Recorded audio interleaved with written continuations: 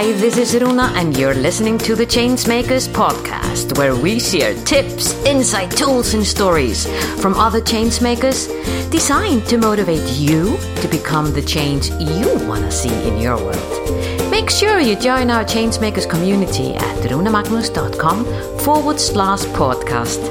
And now, this is your time to sit back, relax, and enjoy. It was a cold, crispy morning in March 2018. I was invited to speak at the Impact Leadership Global Summit held at the United Nations headquarters in New York City, looking at the Sustainable Development Goals for gender equality, peace, and sustainability. As someone who has dedicated a significant portion of my life to gender equality, I'm sure you can imagine how excited I was that day to meet, connect, and learn from some of the world leaders and influencers in this field. Yes, I was excited. I was extremely excited. But nothing could have prepared me for what happened that day. Absolutely nothing. After lunch, a friend of mine, the changemaker, Nicholas Haynes, was speaking on a special panel called Conversation with Man. And one of his answers rocked my world. In fact, I had that Matrix moment, really. When he was asked, what's preventing us from having peace, unity, and gender equality? Nick pointed out so openly, so effortlessly, he said, the boxes are. Because we continually put people into boxes and expect them to be and behave that way. Whoa, I thought to myself, how true is that? He then explained, what if you are a caring man who loves nothing better than to take care of children? The reality is you don't fit into that stereotype man box, and you're told to man up, or you're judged consciously or unconsciously. You just can't be yourself. My mind went back to in time when my ex-husband was a stay-at-home dad and how others had judged him. This was actually not a good memory because I was aware that I had unconsciously judged him too. Even though at the time he had given me freedom to run my business, everyone, including me, had in fact put him into a horrible box just because of that. And it sickened me. My head was spinning from this thought and the distress. And then I heard Nick say, or if you're a woman and you're fast forward, super direct with strong opinions and you love to drive things forward, often you're told to stop trying to be a man or to slow down, become more diplomatic and ladylike, just because you don't fit into the stereotype woman box. And then he continued and said, but what if that's just the way you are? Oh, suddenly I was awash with childhood memories. Oh, I could literally hear my mom's voice in my head begging me to wear dresses and to be less confrontational, be more like a proper girl. Oh, I could feel the discomfort all over again as I reflected on this memory, feeling somehow forced to go into a proper girl box, and I didn't like it. I didn't like it at all. These boxes are creating all these conflicts, I was thinking to myself. And I continued then to listen to Nick, who was saying, as soon as you put a woman in one box and man in another, you can't help but have division. And it doesn't just happen with gender. Boxes are everywhere, and all they do is divide us all. Plus, if you don't fit into your box, you're made to feel wrong. That's when the biggest aha moment hit me. I remember sitting in that conference room, gasping for air, fighting back my tears, as I recalled all the moments in my life that I had been held back or even made fun of just because of some made-up box. And it was painful to notice how I had judged others just because of some stupid box that I had created to organize my thoughts. This was huge. This was really, really huge.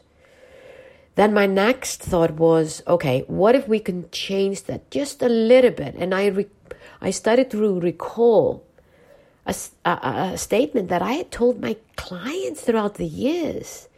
The fact that the first 7 seconds somebody meets you or you meet someone, we're making 11 different judgments on them, which in fact means we're putting them into 11 different boxes. Holy cow. This is like, can we change this? Is this impossible? What if we can just change those 7 seconds into slightly more gap to give people a chance? Just slightly. When I left the UN that afternoon, I knew in my heart that my life would never, ever, ever be the same. This new awareness had somehow, it has shifted, it has stirred something really huge inside of me. No more boxes, I was whispering to myself. No more boxes. Later, heading back home to Iceland, Nick and I shared the taxi to JFK. And due to a snowstorm, that taxi ride that was supposed to take about 40 minutes took 2.5 hours. And what a taxi ride! You see, on that journey, the whole No More Boxes movement was born. We talked about how powerful and simple this idea of boxes was, how boxes can open up a different kind of conversation that could be fun, non-judgmental, and above all, non-confrontational. We explored how the boxes can be good, can be bad, and even ugly. When we said goodbye to each other at JFK, my heart was beating so fast. We had a plan. No. Actually, that was more than that. We had a big, bold, world-changing mission. We decided to build a global movement to shake the world out of its fatal attraction to boxes.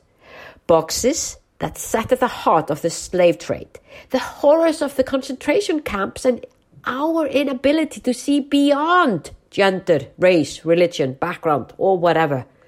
Boxes that have limited you and me every single day of our lives.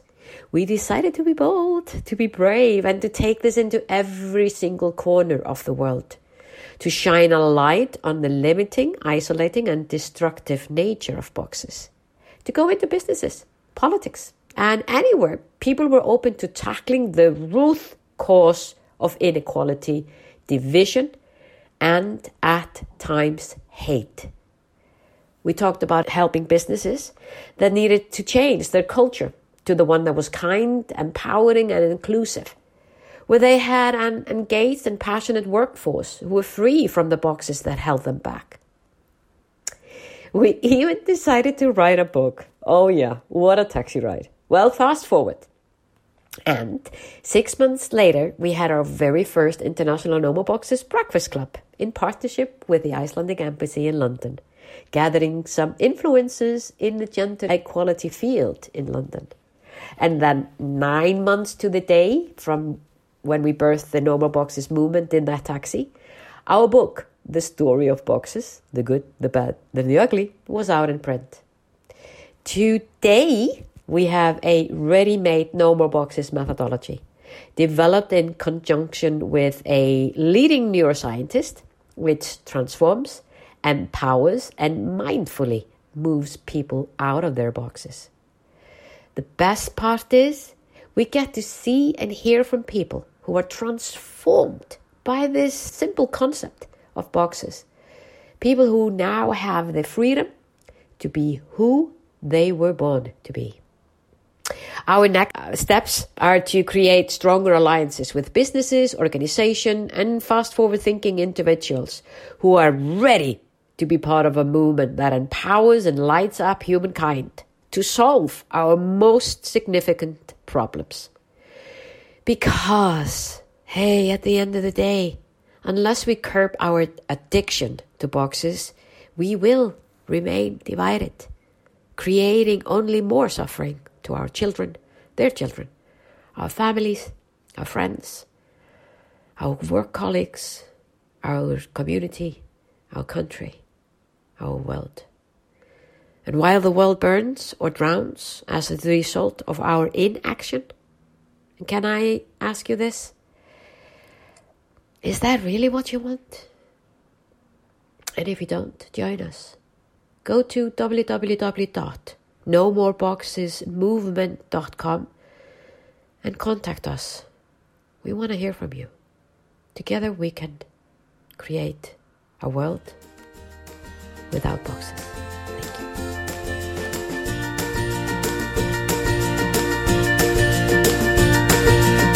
Was this podcast of value for you? I sure hope so. If so, feel free to share the love and give us your generous review on iTunes or Stitcher. And remember that you can always go to runemagnus.com to find out more about the Changemakers and how we can help you drive the change you want to see in your world.